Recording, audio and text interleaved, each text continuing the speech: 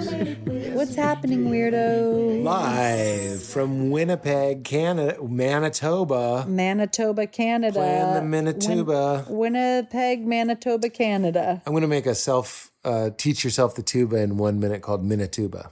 Nice. Thank you. We're here. We're queer. We're so happy we're here. You'll hear we stole away from Leela. She's watching Ninja Turtles downstairs so we could do this episode. It's so fun to have this excuse to chat. We really got into it. I'm very proud, especially of the second half. We found some really fun stuff. I did repeat myself once. I want everyone to know that I'm aware that I already told that story about getting stoned and Ned Flanders, okay? Don't look at me. I have nothing to do with this. Only a couple things to plug up top. I have my Netflix as a Joke Fest in May, Chicago in May, Largo on the 30th. That's going to be right when we get back, so I'm going to be so happy to be home. January 30th, largo-la.com for tickets to that. And if you like the show, please support the show. Please try a Pete's Pick, which are just the ads for things that I actually use and we actually love. Katie, roll that beautiful bean footage. And if you like this show, please try a Pete's Pick, meaning we only do ads for things that I actually use and absolutely love, like our friends at Living Libations.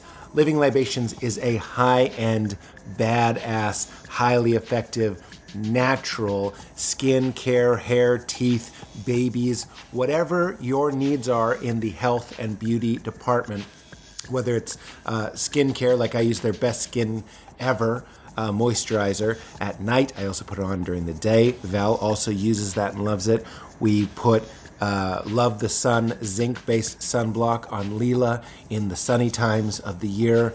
That is a huge game changer. It's so hard to find an actually natural alternative to the chemical nightmares that they have out there, because obviously what we're putting on our body gets in our body. So we should be careful to buy products that are amazing, Living Libations, and have ingredients that we can easily pronounce and recognize. That is also Living Libations. Great way to support the show. Get something small or do what Val and I did, which is a total medicine cabinet, beauty cabinet, bathroom overhaul, and replace all of those horrible products that are filled with toxic chemicals that were never intended for humans. 15% off. Go to livinglibations.com/weird. Support the show, support your body. That's livinglibations.com/weird. It's also brought to us from our friends at Onnit and Alpha Brain. You guys know this by now. I'm obsessed with Alpha Brain. It is a nootropic, which means it helps with memory, focus, and concentration. Every episode of this podcast for the past all 700 episodes, I've always taken 2 or 3 Alpha Brain about 15 minutes before we started rolling. Also, anytime I'm doing stand-up, anytime I'm writing a script, I really wish I had known about it when I was in college or taking tests. I take it before I read books just to retain more of it. Basically, anything you're doing that involves your brain, involves focus, concentration, and memory. Alpha Brain is not a stimulant. It's not like coffee.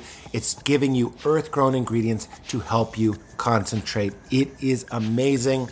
Give it a try. It's the best way to know if you'll love it, like I do. Go to Onnit, ONNIT.com/weird, and you will get 10% off everything on that landing page. That's Onnit.com/weird. All right, everybody. We're so glad you're here. Valerie? Get into it. It's a great experiment. This is no ordinary pod. This is unordinary. This is unordinary. It is pretty ordinary. Will you open this for me? I have my lady fingers. That's what I call my nails. Lady fingers. So Leela is downstairs watching Teenage Mutant Ninja Turtles. And in the past, when we've done this, it's never worked. It's never worked. So there's, we're really skating on thin. But I'm just trying to settle into it. It's a weird gear shift for me. We were go ahead. Well, you really put the fear of God in her this time, because I did. The last few times that we've tried to do this, we've been like, okay, Mama and Dada are going to be in the office. Don't interrupt us unless you need something. But don't feel like you can't come in there, but try your best not to come in there. Yeah. And if you need a snack, you can get yourself a snack. And, and this time you literally said, She said, what if I'm crying because I miss you? And you said, that's what I'm saying. You can't cry. You can't miss us.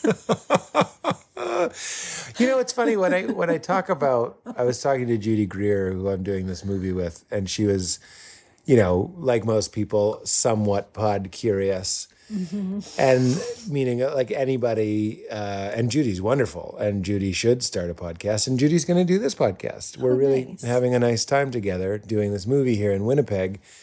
And I was like, it's not super, I would, it's one of the things I do like talking about, people that like want to start a podcast and like what it takes. Yeah. And how it's fun and how it's rewarding, and I really love doing it. And then I was like, but tonight I'm gonna go back to the podcast. I'm gonna go back to the house, and Val and I are gonna record a podcast. You're not, you know what I mean? Yeah. And that's okay. It's okay, guys. I love you, but yeah, you're saying like, and it is something that it's something you have to do every week, no matter what you. Speaking of which, what your situation is. Yeah, and I watched the light in her eyes dim to zero because not everybody wants that. And then I was like, you do like a limited series or something. Well, the people do seasons, they do 10 episodes and take a break. And yeah, exactly. You could do that and it would be different. I was also like, I thought it was interesting. I said to her, I was like, first of all, I almost did this podcast with Chelsea Peretti. I think we've talked about this before. Oh, yeah. That's true. Have we told this story before? I mean, yes, but it's been a long time, I think. There was also something yesterday I was telling you. I'll tell the Chelsea thing, but like there was something that we were talking about yesterday. Oh, my premium blend. Oh, I want to tell that story. That was a good story. Yeah, when we were having that conversation last night, I was like, oh, this is great for the podcast. So anyway, welcome. Glad you're here. And we do want to be here. No, we do, but it just took a little spinning plate, and there's a slight just anxiety for me that I'm like, this could be, this could end. But let's see. Let's see. Our daughter could come in and destroy this, along with most of the remnants of our single life. Yeah. Oh my God. Our pre-kid life. We are wrecked. Mm-hmm. But having a lovely time. So I'll tell the Chelsea thing. Yeah. We were when Chelsea and I still love Chelsea. I think she's one of the funniest people in the world. And when we were super, super close and hanging out a lot of the time, this is before both of us met our partners and had children and, life changes. But we were hanging out constantly. And, in the first years of the podcast, I couldn't, like one of the You Made It Weird drinking games was if I mentioned Chelsea Peretti, like take a drink, and you would definitely get super, super drunk because I still haven't met really another person quite like her. Yeah. But this was the height of my Chelsea Peretti obsession. And we were going to do a podcast together. Mm-hmm. And this is before You Made It Weird. And I remember it came down to something as simple as like we were going to record it at Meltdown Comics. And she said, I don't want to. I don't want to. Already the most Chelsea. It is. It's very Chelsea. I don't want to. I don't want to drive to Meltdown. And in fairness, she does her wonderful podcast. I think it's called Chelsea. From her house or near her house. Yeah. So she wanted to set it up as comfortably as possible. I used to love doing it at Meltdown, and now I do it in LA, and I live in Ojai, and I still like the 90 minutes of prep time, but I have a very fond memory of driving to Meltdown Comics, which isn't there anymore, and just kind of taking that time to think about the guest. Yeah. Maybe listen to some of their stand-up or something that they've done. And it was this very like sacred time. Mm-hmm. Cut to us now, my car time is one of the most sacred things in the world. Yeah. It's time alone. It's alone time. Yeah. It's learning time. People are probably listening to this podcast in their cars right now, so you understand what I'm saying. Mm-hmm. I remember Richard Rohr used to do, I don't think he does anymore, but he used to do men's retreats. Mm-hmm. And he told me that at the end, they would try, because, you get that warm, gooey, like you're remembering yourself, you're remembering how important it is to stay connected to your center, to have time to be contemplative, to have time to learn and feed your spirit, mm-hmm. which is another thing we could talk about, because as I'm doing a movie, I'm like, that is a huge necessity Yeah. to make it so I don't lose my mind. Yeah. But he said that a lot of the men on those retreats, they set intentions when they're done, and a lot of them say that their car time would be their sacred time. And that really stuck with me. I was like, oh yeah, That's like it doesn't have to just be a means to an end. It can be the place where you curate the garden of your life, Yeah, I remember Sharon Salzberg said on the pod, actually, when she was a guest, we asked her what her practice was, and she said she does like, a mindfulness meditation every morning, but then her other practice is that she practices loving kindness anytime she's waiting, including when she's in the car, That's great. which is so amazing. As you know, as I travel, you make the best guacamole. You were Jamie saying is great, but that you armchair diagnosed me that I might have a touch of involuntary, what did you call it? An involuntary thought syndrome? no, intrusive thoughts. Intrusive thoughts. It's so funny. I don't know what anybody else's thoughts are like. Mm-hmm. But when you said that, I was like, oh, wow, maybe this is a real what the hell is water situation. Like, I just assume that everybody's having thoughts that Appall them. appall them. I was going to say repulse them. Like, especially if I'm hungry or I need to take a dump or like I haven't had coffee or I'm stressed or whatever. And did I tell this already? I think maybe I did. Yeah, you shared at the airport. That's where I came up with the intrusive thought. And I'm like, I wonder if that's true. I don't know if I think it's a form of OCD. That sounds right. I think my brain likes to spin the wheel of horrors. Yeah. Rather than, and I feel very resourced right now and very happy to be talking with you right now after a very nice day.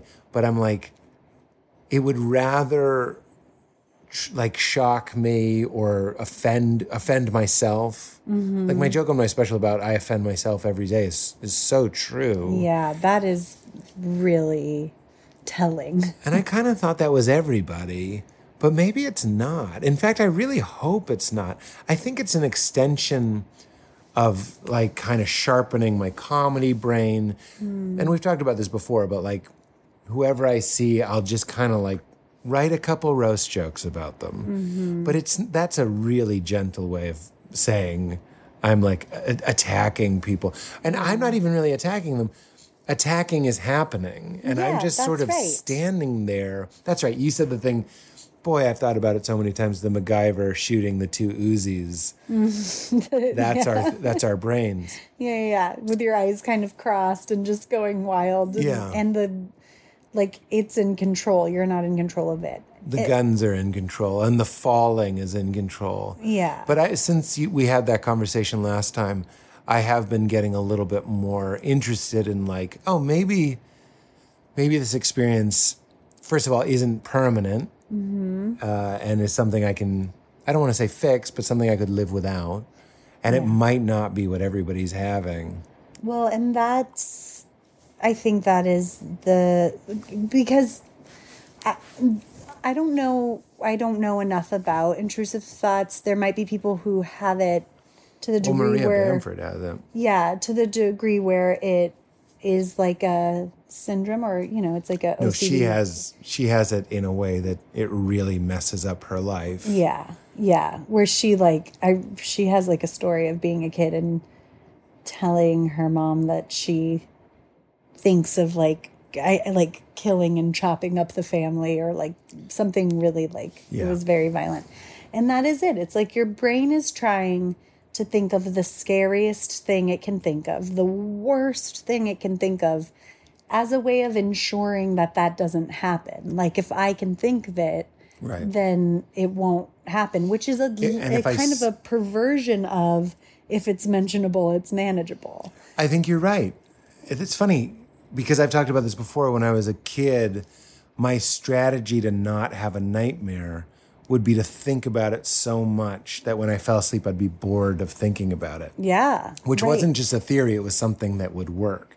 Like if I was scared of the gremlins, which I was, I would just think about gremlins full force. Yeah. Constantly thinking about gremlins.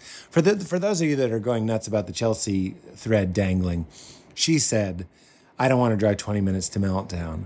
I said, some version, I probably didn't say that's ridiculous, but I felt like that was indicative of like just a different approach. I was like, no, I want to do it at a podcast studio. I want to do it like this. I want to do it not just a podcast studio, but at Meltdown, which to me was really cool. So cool, yeah. And taking Chelsea out of it, because that's too uncomfortable. I have nothing but good things to say about her. But like when I was talking to Judy about podcasting, I was like, if you are going to partner with somebody, I just get a little wary of that, only because of that experience. Is that like I had this like enthusiasm to start a podcast, and you're a little shaky. You don't know if you can do it, and I'm so glad I did it by myself, because keep it up all these years. It's hard enough organizing it with Katie. You know what I mean, our producer. And then the guest, and then there's a co-host. So this is like stand-up versus improv. It's like, if you want to go fast, go alone. If you want to go far, go together. Yeah, that's what I was going to say is all of those things are true. And considering the source here, this is how you feel about everything. It's like how you felt about writing. I mean, I know since you've said that, you've had some good writing partnerships, but like for a long time you were like, and still in general, you don't write with pairs. And some people get their energy from collaboration. Like you. Like me. Yeah. And I think it does go back to my parents. I learned that people can be very sticky, sort of honey traps. Well, that can get in your wings and slow you down, and next thing you know, you're not doing anything. And I'm like, oh, the way out and the way forward is to like travel as lightly as possible. And you're like, why would I want to be alone? Which kind of goes back to, what do you got? Well, this is a tale as old as time now about this podcast. I mean, for this podcast, we've talked about this. It's well-treaded territory, but that it goes back to like your center core belief is people are unsafe, and mine is I'm unsafe alone. Like I'm only safe with people. And I was just 10 minutes ago in that bathroom doing my makeup for this audio podcast, thinking about death and how I really was like, it's so crazy that we die. And then the first scary thought that comes to me is no one can save you from it.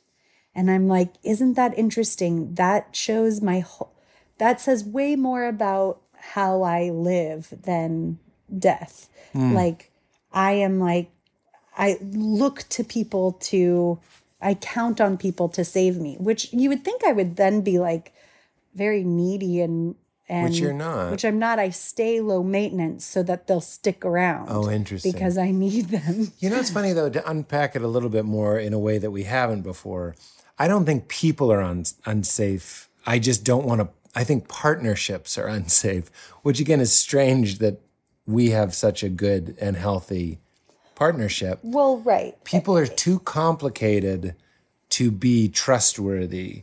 But when I'm like hanging out with people, I'm not necessarily like in fact, I one of the things that I cannot like about myself is that I'm like, am I just like breaking into people to like get something that I need? Like that's something that I'm afraid of. Right. Which I also learned in high school. Like, I'm not smart enough to be here, so form alliances and they'll help you. Yeah, you do have your own degree of that.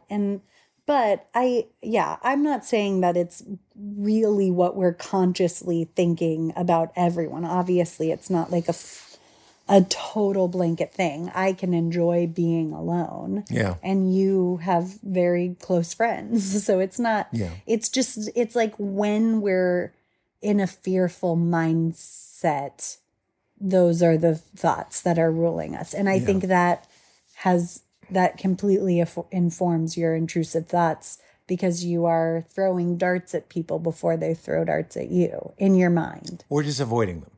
Oh, I see the thoughts. Yeah, I see. I missed that part. Yeah. You're making them you're not doing it, but your brain's way of saving you from people is by making them lesser than you so that if they don't want you, it doesn't matter. Yeah. You know, it's funny. We talked about this before, but I called some kid at the playground a dud. And then not to his face. Not to his face. No, certainly not to his face. I love kids. But behind their backs. But from a distance, I'll throw out a quip. But, I don't even think it was a specific kid, but I was saying something like, I'm glad our kids aren't duds, something like that. Mm-hmm. And then my friend very appropriately was like, are you really thinking of children that way? And I had to check myself after I had wrecked myself. But then most recently when I called my mom this week, because that's a hoot. Mm-hmm. She called some kids duds. She did? Yeah. And she, my God. And so that voice, and I'm not blaming, I'm just acknowledging that I watched two people whose strategy to succeed and to survive, and I can say that with as much understanding as possible because it's basically me, was to other people and to keep them at a distance. Yeah. And that's, that can be a real horror show as you get older and you're like, you don't have anybody. You couldn't. That's what I'm fascinated about with you is you tolerate, and that's the word I'm using. Yeah. So many people. You enjoy so many people. Mm-hmm. I want to go back to what you were saying, and I admire that, and I'm trying to learn that as much as I can. It's just that my wounding took a more maybe endearing shape than yours in that way. But your wounding took a better shape in your accomplishments for the sake of earning love. And, we're all just walking each other home. Yeah. We're all just reacting to our wounds in our own way, and then that's your personality. Yeah, that's right. And it's not so personal. Your personality isn't so personal. Yeah, that's right. It's actually not very personal either. Your personality comes from persona, which means mask. Mm-hmm. So it's we all have these personas. Yeah. But as I get older, I'm really trying to take it. Leela, turn it down, please, Bubba. Okay, you're good. I think the PBS Kids sound is louder than the rest of the episode. Did you change it? No. Oh, no, it was Nickelodeon. Okay. Yeah, get your jingles right, Pete. What was I saying? Your persona. Oh, yeah, no, as I get older, and we've talked about this before, it's just who cares what I think? Who cares even, in quotes, who I am? It's just so transitory and transient. Anyway, I want to go back to what you said because about death, and you're in the bathroom. And we're here in Winnipeg, and you guys came for the last 6 days of shooting. And the reason was I was here for 8 days alone. And we haven't really talked about that. I've really I'm very good at deleting things. Mm-hmm. Mm-hmm. So I remember when I was shooting that TV show in Vancouver, I get home and you're like, that was rough. And I was like, was it? I just sort of delete it, conveniently delete it. And I'm sure I'll conveniently delete this as well. So it's nice to get it on the record. That 8 days alone in this apartment and also doing most of my scenes and actual acting in this movie were the first, 3 weeks. Which I think is worth mentioning that you had already spent 3 weeks here in December. So I flatter myself thinking I have sort of a never-ending ability to sort of be alone. Mm-hmm. And no, I don't. And your moment in the bathroom, around day 5, I couldn't I was laughing so hard. Was it with you where I was like, oh, I would get stoned and watch The Simpsons because my thoughts were just too dark. It was very similar. It's dark here. It's cold here. I'm very bored. Yeah. Some days I go in, like one of the days shooting here, I went in, I waited in my trailer for like 2 or 3 hours, got called to set. I came on to set. It was in a supermarket. Came on to set. The scene is someone hands me a baby. I look at the baby. That's the scene. We did that 3 times, and then I went home. Oh my God. So that's not enough. Yeah. And it's too cold to like go outside. So you left the house, went in a supermarket, someone handed you a baby 3 times, then you went home. Yeah. And After then, waiting for 2 hours after in a trailer. a lot of waiting and a lot of to do about nothing. And then I get home and I just notice that my thoughts are just going to that, like, I've just lost, I'm completely unresourced. Yeah. I don't have my family. I don't have any routines. I don't have any friends. Judy and I have been hanging out, but like, you can't do that every day. And you don't, some days you don't even have sunlight. Then you lose your motivation to like exercise. And the cold, for everybody living in a cold place, like hats off. Yeah. The desire to eat pizza constantly or like some my sort of God. Parmesan constantly. Yeah. And drink only hot chocolate exclusively. And ice cream and just every dopamine food you can get. Yeah. And then I'm watching TV and it like stops working. And then my thoughts just turn to the morose and I start obsessing. I'm just like, you know, my mom's getting older and she's just sort of, I spend so much of my time just feeling bad about that. And then I'm like, oh God, is that where we're all going? And then this is the joke though. I get really stoned and I'm like, I'm going to get my mind off of this. I start watching The Simpsons and it's the episode where they're trying to get a girlfriend for Ned Flanders because his wife is dead. Yeah. And like sometimes in that very thin, frail place, I just can't believe we live in this world where we're so vulnerable to endless catastrophe and we walk around eating tacos. Yeah. Like we're just not thinking about it or talking about it. And then in that alone space, my unconscious is like, well, now that we have you, we're going to make you obsess about it. And then I would go to bed and I wouldn't even be able to sleep. Oh, I didn't tell this story. So that night, the night I got stoned and I was bored, and it reminded me of being a kid. And when I was a kid, I would go to bed well before I was tired. And that's why I got really interested in lucid dreaming and stuff. Because I would fall asleep, but I'd still be alert enough to remember that I was asleep. So I closed my eyes. And it's, you know, weed is a mild hallucinogen.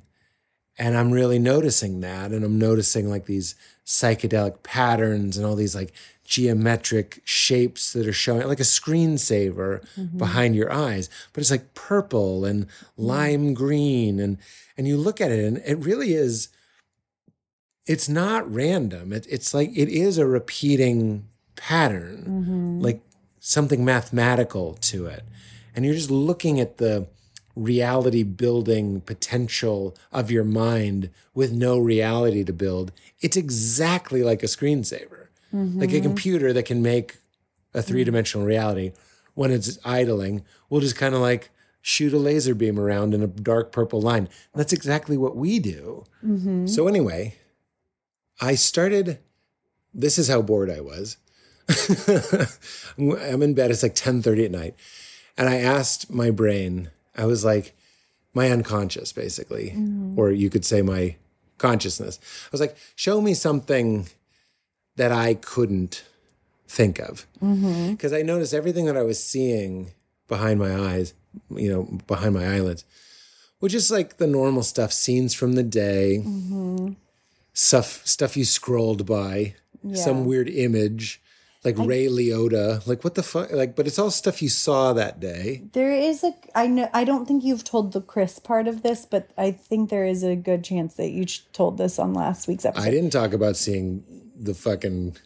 No, but I feel like did? you definitely talked about the Ned Flanders' wife dying. I did? Yeah, but Oh. I don't remember if you talked about this. But then what Chris said, remember at Yeah, the coffee? punchline. I don't think you shared. I That said part.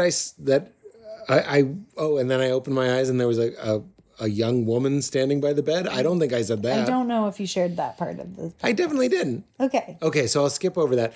I said, show me something I couldn't think of. And it couldn't do it. It was interesting. It could show me shapes and colors and stuff. And then I opened my eyes and I don't think this was a ghost by any means. So nobody think I'm not really telling a ghost story. But right here in this room that we're in right now. Oh God, I forgot about this, and then But I was so stoned. I have to sleep in this room. Valerie, you already know this story. No. But I opened my eyes and just very briefly, and the reason why I knew it wasn't a ghost was it was somebody I had been thinking about. But then it's one of the kids in the movie. But then all of a sudden they just very briefly were like kind of standing by the bed. And if I'm not going to describe it because describing it would make it sound so much scarier than it was, because it wasn't really a scary image. Okay. It was just weird that they seemed to be there. And man, I had earplugs in. My heart rate shot through the roof. It was jacked. So even though I didn't think I was that scared, my heart rate told a different tale. So then a couple days later, we're having coffee with our friends. And then Chris said, oh, so your brain did it. And I was like, what do you mean? He was like, it showed you something that it couldn't do. Wow, right. And I was like, you're like, oh my God. You didn't put it together right away. Be careful the challenges you give your stoned, bored brain. Yeah. Because I scared the shit out of myself. It was so scary. It's like Shane Moss. He does that to the DMT. He takes DMT It reminded and he's me like, of that. just show me something insane that I'll never believe. I mean, he used to. I don't know if he still does. But God, that kind of fearlessness is incredible. Well, yeah, and I took a break from pot after that. Yeah, right. But one of the nights, and I know I didn't tell this, I'm just very interested in the creative process, and I've always thought that weed was very stupid and sort of not helpful when it comes to that. But boredom is this incredible motivator for me. And before we were married and before we had kids, I used to create out of this very unpleasant feeling that I get from being bored. And I would get so bored. The classic example would be like, I made the cartoon of the guy firing Vega from Street Fighter because that's how bored I was. I just had nothing to do. Nobody was asking me to do anything. So I'm like, and I didn't even do it to be conscientious. I did it because I was like losing my mind. Very similarly, one of the nights here I went to bed, I got really, really stoned. Again, I'm just coping. I'm doing everything I can to like, I don't know what I'm trying to do. And I go to bed. It's like 10:30. And I go to bed and I swear it really felt like this portal opened. And I know that sounds very dramatic. Do you think you should? I didn't. I think I didn't. I said I'm going to tell this after the break, and we started talking about it, and then we didn't. You're right. Okay. You said you were going to tell you're only hearing embarrassment that you're telling me like I've already said 7 things. No, but you did say you're right. And I was like, and we'll get to it. And then we ended up having a different conversation. But you just told it like you were like, it doesn't matter. What? You were like, I got stoned and then I got bored and then it's like this portal opened up and I got creative and we'll talk about it after the break. So you like told the story. I did not. I know. I've told the part that we've told. You are embarrassing me. I'm trying not to. I'm sorry. But you acknowledge that you are? I clearly that's what your experience is. 100% JK. Okay. Well, let me tell the part that we didn't tell because I think this is very interesting. It is. Getting so stoned to the point where like, you're incapacitated. Like you're out of your mind and so bored and you're just basically getting stoned so you can go to sleep and just kind of like fucking burn the day and be a little bit closer to going home. And I went to bed and the portal, sorry, I'm just kidding. I'm embarrassed. Don't be. But it was like one of the most musiest experiences of my life. This has happened to me before, but this idea, just for like a half-hour comedy TV pilot, started showing up in a way that was almost annoying. It almost felt like a Bible story in the sense that it's like meaning, and I don't mean this is so important, it belongs in the Bible. I just mean it has this sort of like, I feel like the shepherds were always kind of inconvenienced by some angel showing up, and they're like, I had plans, and they're like, unto you a child is born.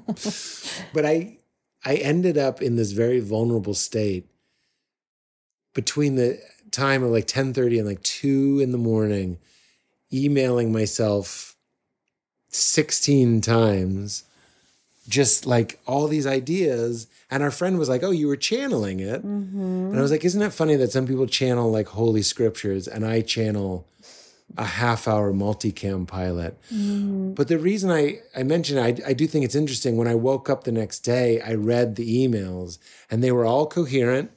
They were all good ideas. And then I remembered one of the keys to a meaningful meaningful life for me is having some project.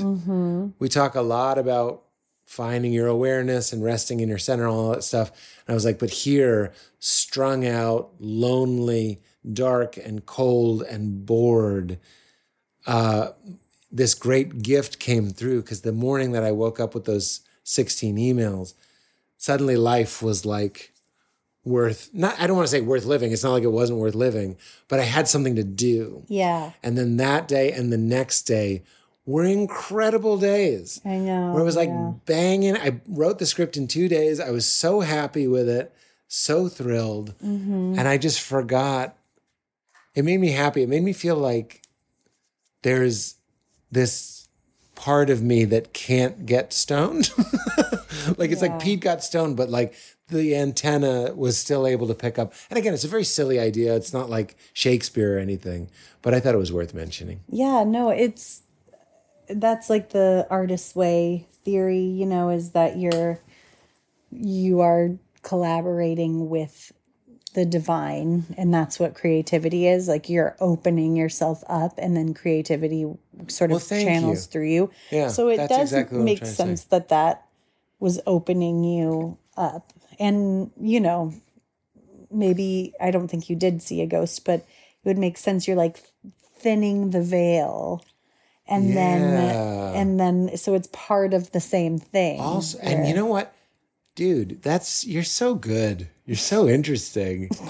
Because it was like opening a door to all sorts of insanity, weird death thoughts, dwelling thoughts. And then like this comedy idea came through that. And I guess not just for me, but for anybody doing creative work, even their own therapy, which is creative, or their own relationships, which can be creative. When you're thinking abstractly, it's a strange portal to open up. And I just think it's pretty endlessly hilarious that what I yanked out of this black hole was literally a network multicam pilot. But don't have it written on any post-it, like, write that multicam pilot. Yeah. And it was even showing me, as the idea was coming through, the moments over the past year where a certain phrase showed up in a conversation. I was like, well, that's an interesting name for a TV show. Never wrote it down, but it was all kind of kicking around in the background. And then one day, everything flooded out. It was interesting. That was really I'm embarrassed. Cute. No, that was very filled cute. with embarrassment. It's really cute. Your face just then. Well, yeah. And you're teaching me that really one of the ways to cope with life and death and all of it is by creating. Yeah.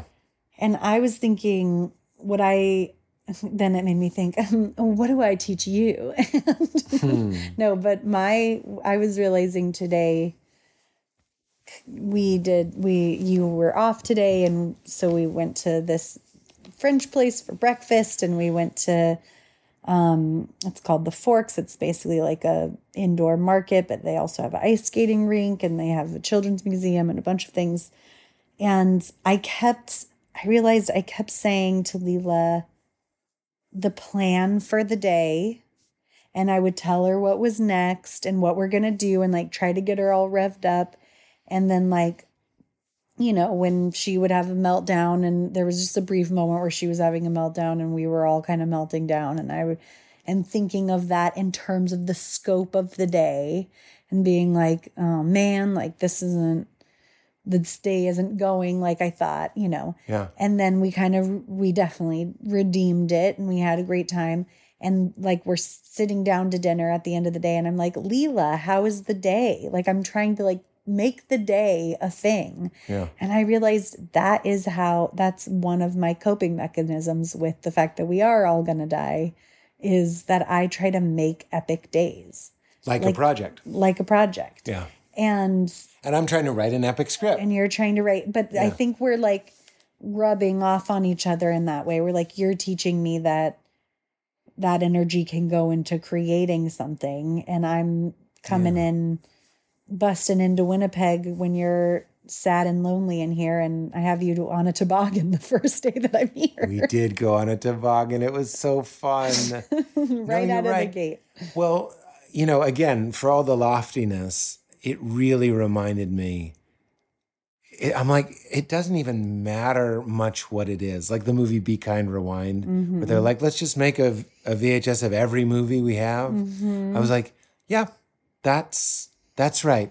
Yeah. It doesn't have to be important. Like this show doesn't have to get made. Writing it was like a candle in the dark, just for a couple days. But right. Not just like, what made it unique was it wasn't a discipline.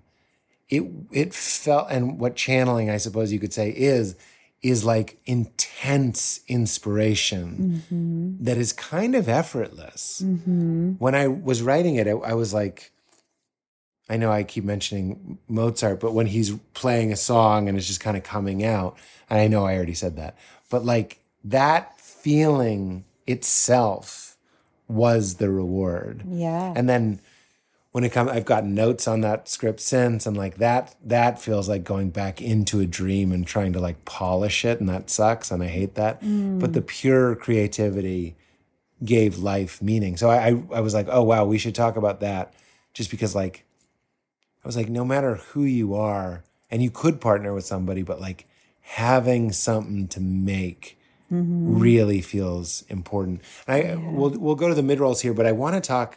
I'm going to try with you to explain something else that I thought while I was very, very stoned, but made a lot of sense to me about creativity itself. And I'll see if you can do your Valerie thing and make it understandable. But we'll be right back. Pardon the interruption, weirdos. This episode is brought to us by our friends at Roosevelt's, RSLVTS. Look, I changed. I'm traveling. I'm currently in Winnipeg, Canada, shooting a movie. I only brought one dress shirt. And of course, it is a Roosevelt's. Roosevelt's are the makers of my favorite feeling, fitting, and looking clothing and apparel that I have discovered in recent years. They are incredible, and they're also very, very fun. It's called Roosevelt's, RSVLTS. It's an apparel brand born for their passion for pop culture and Americana. They combine high-quality products with fun, bold designs to offer a uniquely rad concept. Their team has a little bit of something for everyone, with Star Wars stuff, Disney, Nickelodeon to classic movies, and shows like The Big Lebowski, The Office, and tons more. This is the best way to get a gift for the fanatic in your life, somebody that loves any of these franchises, or if your style's a little bit more laid back like mine, they just have classic prints that look awesome. I've worn them on late night TV. I've worn them to movie premieres. High quality threads that look fun and help you pop just a little bit. Not too much, not too much, but just a little bit. Get a conversation going. Have a little bit more fun. Light, stretchy, soft, and fit so damn nice. They're moisture wicking, extremely breathable, made from Kunu Flex, which is a 4-way stretch material. So it almost has like an athletic feel, but looks dressed up, but also kind of casual. Have shirts for everyone. They have toddlers, youth, men, and women. Like I said, Jurassic Park, The Office, and even more laid back like this bespoke original designs. They won't shrink or wrinkle after washing. In fact, that's one of the reasons I love traveling with them and wearing them on stage. I throw them in my carry-on. I take them out. They are ready to wear. Based out of Hoboken, New Jersey, clothing for the bold and the fun, those who dare mighty things, just like their namesake Teddy Roosevelt once said. If you get your hands on some of these amazing items, visit rsvlts.com or check them out on Instagram at rsvlts. They're awesome. Absolutely get into it. Also brought to us by our friends at Electric e-bikes. I don't know if you guys have known this. We got electric e-bike about a year ago, and it's absolutely changed our lives. We decked it out. I got the support seat, which installed very, very easily, and I cruise around with Leela on the back. It's made going for errands so much more fun, so much more enjoyable. We hop over or ride over to the grocery store, ride back so easily, easy to add storage, easy to cruise. That's what I love most about it. It's so fun. It's so intuitive. It's fast, but not like insane. It's certainly not a motorcycle. It's comfortable, is what I'm saying. I got on it a little bit shaky at first. I was like, is this going to be okay? Couldn't have been easier. Just a little turn of the throttle or the pedal assist gets you moving, gets you outside, gets you exercising. Leela and I now go for epic long daddy-daughter bike rides, end up somewhere, get some pizza, and ride back. The battery on the one that I have, which is called the Expedition, lasts so long. It is incredible. Anyone can ride, designed for a better mode of transportation for all riders. Durable features and accessories for added safety, convenience, and control. Save on gas, parking, and maintenance. That's one of the things I love. We go to the farmer's market once a week. Always the parking lot is full. Take the e-bike, absolutely no problem. Same safety regulations and road access as regular bikes. In most states, licenses, registration, and inspection are not required, but always check the laws in your area. We absolutely love it. Add more physical activity, get more outside time to your everyday life.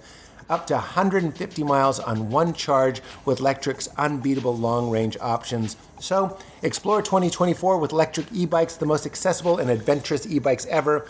Visit lectricebikes.com to learn more, and be sure to mention You Made It Weird with Pete Holmes sent you in on the post-checkout survey. Support the show, support your life. That's LECTRIC ebikes.com. And do fill out that survey and tell them that You Made It Weird sent you. Okay, so this is pretty weird. But it's short. Oh, thank God. I just, again, I do think it's a shame that you have to be stoned for something like this to be interesting. But when you're laying there at night and you're falling asleep or whatever, or you're not falling asleep and you're just laying there with your eyes closed, it is the craziest thing in the world that you can just think of something. And the weirdest thing in the world is that the universe was created ex nihilo, out of nothing. And we're all just like, how does that even happen? Yet we are these like empty fields of apparently nothing, meaning an objectless awareness within which you can introduce anything. And even as I'm saying this, it's not hitting me as interesting as it did when I was very, very stoned, but it remains fascinating. You can think of something, you can change it, you can rotate it, move it, add to it, take away from it. You can write a poem or a song. You could just think of an image or whatever you want, and it comes out of nowhere. Yeah. And it's the most obvious thing in the world, so it's become boring, but we are just sort of potential globes. If you think of us as all like little crystal balls, and in that crystal ball, your awareness, you can picture and create sounds and images, ideas, scripts, thoughts, conversation, feelings. Feelings are there too. And even though we have names for all of them, a lot of them are weird amalgamations of a bunch of them. I was like, we are creating out of nothing all of the time. I know. And that's the thing is, it's like, it made me think of, I think I mentioned it to you, but our friend, I don't think I mentioned it on the podcast. Our friend's stepdad is dying right now, and she's one of my closest friends. So I'm getting like play-by-play updates on his hospice experience and the things that he's going through in this death experience. And it's freaking me out, man, because it's like a really hard death. And so I catch myself thinking about it all the time. And because this is big, it's going on way longer than anybody thought of. He's like in the imminent stages of death, but so they've been saying like it'll be any day now for a long time. And like some part of him is holding on. And so when I was sort of going down a dark hole with that, thinking about that, I really got this like shining light at the end that's like, yeah, he wants to live. Like his body wants to stay alive. His life, his force essence wants to be alive. That's what everything is. We like, it's all desire to live and to experience and to create. And we're always creating. You did it. That's why I'm saying, even when you close your eyes, your brain shows you impossible repeating geometry. There's this yearning and this zeal. Yes. And Rupert Spira would say, this person clinging to life isn't just the person's fear of death, potentially. It's, you are infinite. You are unborn, timeless awareness. And as such, your true identity is always trying to extend itself into your limited sort of like two-dimensional dualistic reality. So it's trying to impose the attributes of your true nature onto this. You could say dream or this apparent reality or a life situation or whatever. So we are eternal. So it's trying to like go like, no, I'm eternal. Like I can't die. And it's that's like, interesting. No, you actually can't. You actually can't die. Right. So it's like, this is wrong. Yeah. I also just think it's like it. I know I'm a hopeless romantic, but I think life is romance. Like, I think that eternal divine usness, the oneness, is romantic about the human experience. Well, that's Rupert too. He says the infinite is in love with the manifestations of time. Yeah. Or whatever. And I always get that quote wrong. And it makes the sacrifice. That's why we shared this when we went to the Rupert retreat. But he said, yeah, the infinite is in love with time and the experience of time. Yeah. And the woman's that she asked the question that led to that answer. And she said, that's interesting. I always look at it as a misunderstanding. And he said, it's not a misunderstanding. It's a sacrifice. Yeah. That the infinite sacrificed is willing to sacrifice its own perfection. Yeah. To suffer and to experience all of that for the romance of the human experience. Yeah. And when you die, it's like a breakup. But the breakup is like, it's like The Notebook or whatever, like any kind of romantic movie that ends in like but they can't be together forever. Yeah. It's like, isn't that infinitely more romantic? Yeah. That it's like this moment in time and that is delicious and it's erotic, it's sensual, it's all about the experience and being fully in it and fully alive, and then it can't last. And the universe and the earth are both exactly as vast and strange and interesting as they need to be endlessly engaging and impossible to hold in your mind all at once. Yeah. And the same is true of our inner worlds, where our emotions, we're teaching Leela all these books about her feelings. And I was like, look at how many fucking feelings there are. I know. And that's exactly, it's like that thing about how Elon Musk thinks we're destined to travel to Mars because the Earth is, so I forget who told me this. It might have been Matt Johnson this week, but he's like, the Earth is exactly the right specifications to support intergalactic space travel. Like if it was a little bit smaller or a little bit bigger, you wouldn't be able to get a rocket off of it. Whoa. Something like that.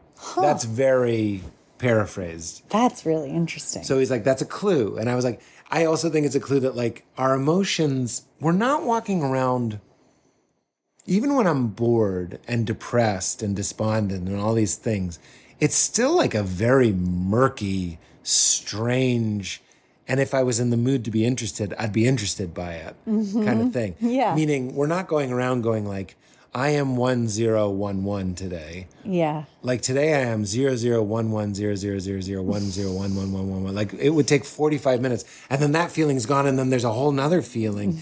Meaning like, I don't know, I to me it seems that's romantic too, is the whole setup. Yeah. Is mysterious and strange and erotic and overwhelming. Exactly. It like swallows you up and you get lost in it. That idea that God doesn't give you more than you can handle, I would say there isn't more than you can handle. Yeah. It's not, let's take that out because one of the feelings is this is more than I can handle. Yeah, meaning I don't want to make that too trite or cute. But isn't it interesting that the world is designed to be, for the most part, experienceable? Yeah, absolutely. I know, and I know we both of us have experienced the opposite. I think I like to think what we're saying is capital T true, but it's why depression is such a motherfucker. Yeah, because it's the complete opposite of that. And it feels capital T true. And I just think it's like, that's a misunderstanding when we're like. And that's how I've been feeling. Rupert Spira, again, would say that these exciting, vibrant, and ecstatic sort of experiences of reality can be veiled, like the sky and then there's clouds, and then depression is when it's completely overcast. Yeah. And frankly, there have been a few days here where I'm like, it's just overcast. And I've just really gone to every trick I have and none of them work. Yeah. And the problem, I would read my Rupert book or whatever. And after a while, certain days I was just, and we talk about this all the time, I just wasn't being fed in so many ways that I would sometimes read it and I'm like, my brain is begging me to go on social media. It's begging me to go on YouTube and just go down a YouTube hole. And like my day ends and I don't even know what the fuck happened because I'm just trying to time travel to when this is done and I'm home. So I want to say that to anybody that's relating to that, like, because I hear you say this, we can honor that feeling. Absolutely. Not beat ourselves up. And to quote what you said last week, and I've been doing this, you changed my life. Ever since you taught me that, I'll go, isn't it beautiful that I want to be doing better? That's right. Isn't it beautiful that I am striving to clean up my act or whatever, or get off this app or get back into a practice or do more exercise or whatever it is. Yeah. And I've been feeling a lot better just going like, it's beautiful that I want better. That's exactly. It's been so huge. That's the most perfect message to bring up. So like if anybody is listening to this and in the dark hole of depression where none of this sounds true, I know exactly what that feels like. And the best thing to do is to recognize a part of you that wants to feel better. And isn't that so loving that you want that for yourself? Give that love and sunlight. Instead of wasting your energy pushing away what you don't want, just shifting the focus to what you do want, which is like, look at this little ember that's still in the fire, and I'm gonna give everything I have to that. Yeah, whatever is on top, like wherever you can meet yourself. So if you can't love your depression, Yeah. if you can't start there, start loving the part of you that wants to not feel depressed. Yeah. And then let that ember grow into a fire that even includes the depression. Yeah. Because Yeah. it really is all part of this like very romantic experience. Going back, we talked about this last time, but when I was talking to the Christian person and it's explaining how it's possible that I love Christ and believe that Jesus was the Son of God and don't consider myself a Christian, I know we covered that last time, but I was like, well, one of the differences is I don't think what Jesus did is unique to Jesus. Like recognizing your true nature and your I and the Father are one. I means who you really are, which is consciousness. And the Father means the universe, means like reality, which is the same as consciousness because it's one. My essential nature is the same thing that everything is. And then Rupert pointed out that like it's a shame that people think I means I, Jesus, and the Father means a God that is something else and is infinitely far away from us, has kind of led to a different interpretation. Mine is Rupert's interpretation, which is I, consciousness, and the Father, eternity, reality, are one. And I was like, I don't think that realization is unique to one person. And if it was, what? What? Yeah. What? How could the realization of the divine being here and now and within us be unique? How could the divine being everything be unique? Right. If it's everything and everywhere and all there is and all there's ever been and as here now in this moment as it was when Jesus said those words. So I'm like, I don't think it's unique to him. I think it could happen, and that's the charge for us. And then the person said, I do think it's unique to Jesus. And I felt like you, and I was like, that is so romantic. Yeah. Go for it. Yes. If that converts you, if that brings you into loving awareness and spacious, empty, limitless, joyful love, like clean, clear, fucking do it up. And the person I was with, I could tell wasn't really like us and doesn't use the word romantic that much. So I kind of had to be like, I don't mean sexual. I mean, the divine is seducing you, is chasing you, it wants you.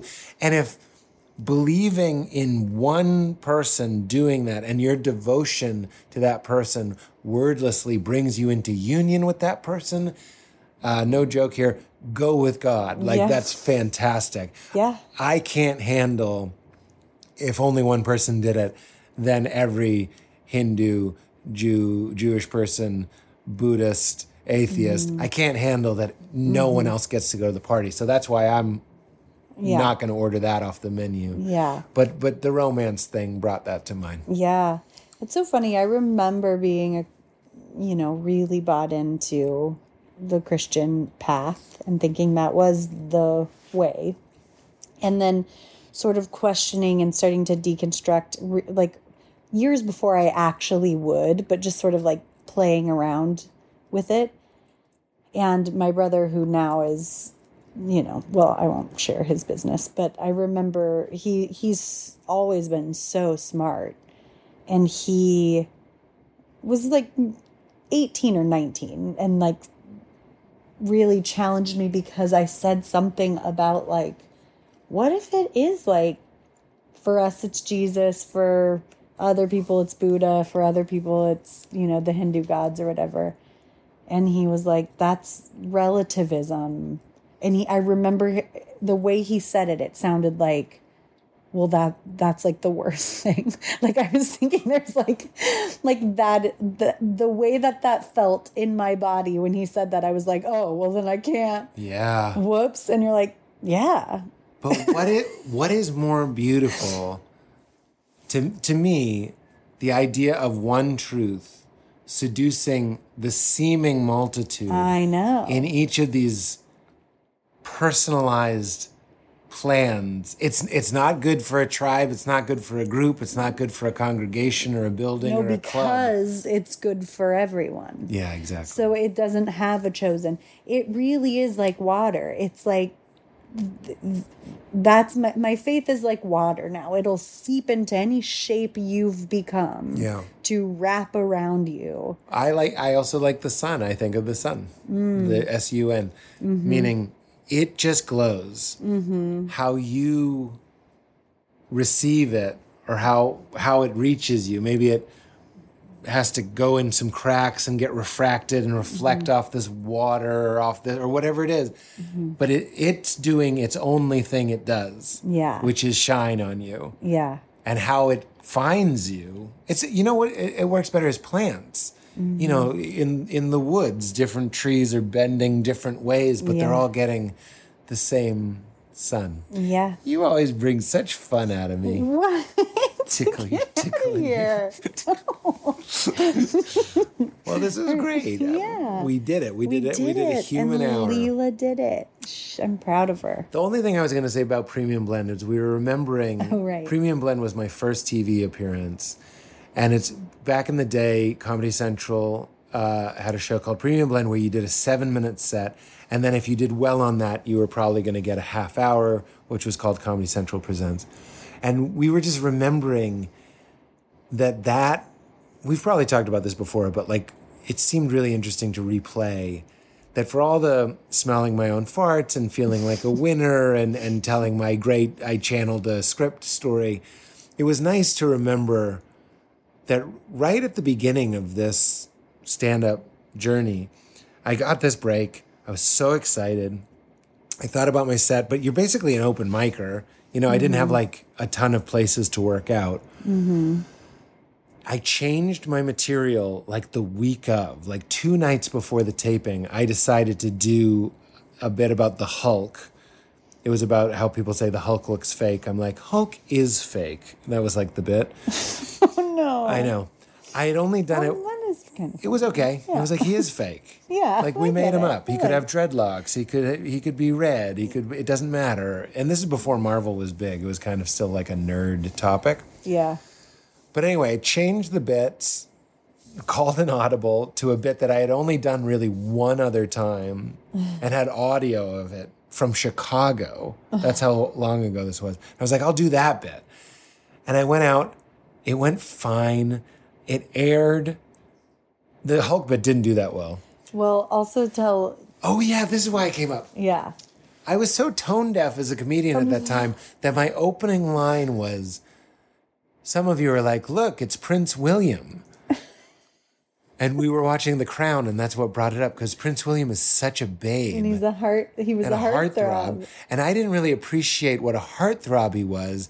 And I didn't realize that I was basically saying, look, it's Brad Pitt. Right, yeah. And I thought it was just kind of funny that I kind of looked a little bit like him or something. I mean, yeah. But people were probably laughing at the audacity. Boldness, yeah. Like, who the fuck does this doughy, red-faced boy think he is? And then I said, it's Prince William. And later in the set, I say, I could stand really still and pretend I'm a statue of John Ritter. And then I said, this guy can't do 2 celebrity lookalike jokes. Who does this guy think he is? Val Kilmer, 3. And that was like my best joke.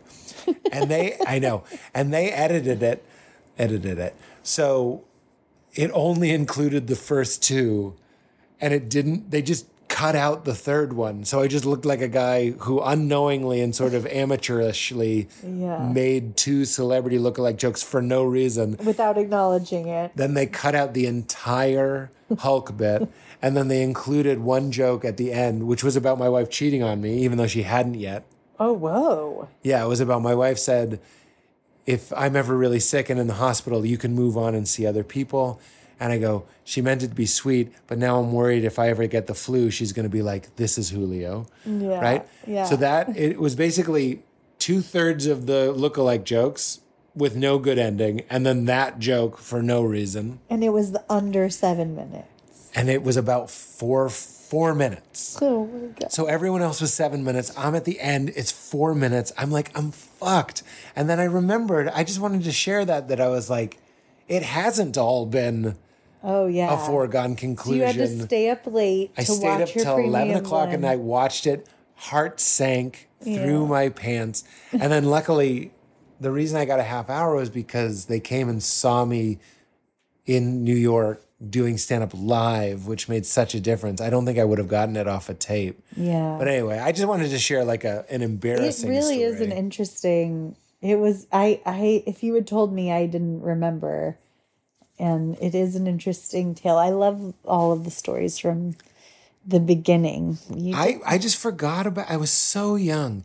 I was also, before I went on stage, I was clearing my throat obsessively, so much that I almost lost my voice. I couldn't stop clearing my throat. So again, for all of the like "We Are the Champions" playing softly in the background as I tell some heroic, stupid stand-up story, there have been a lot of moments like that, and there still are. I think that story is way more heroic than channeling a perfect script.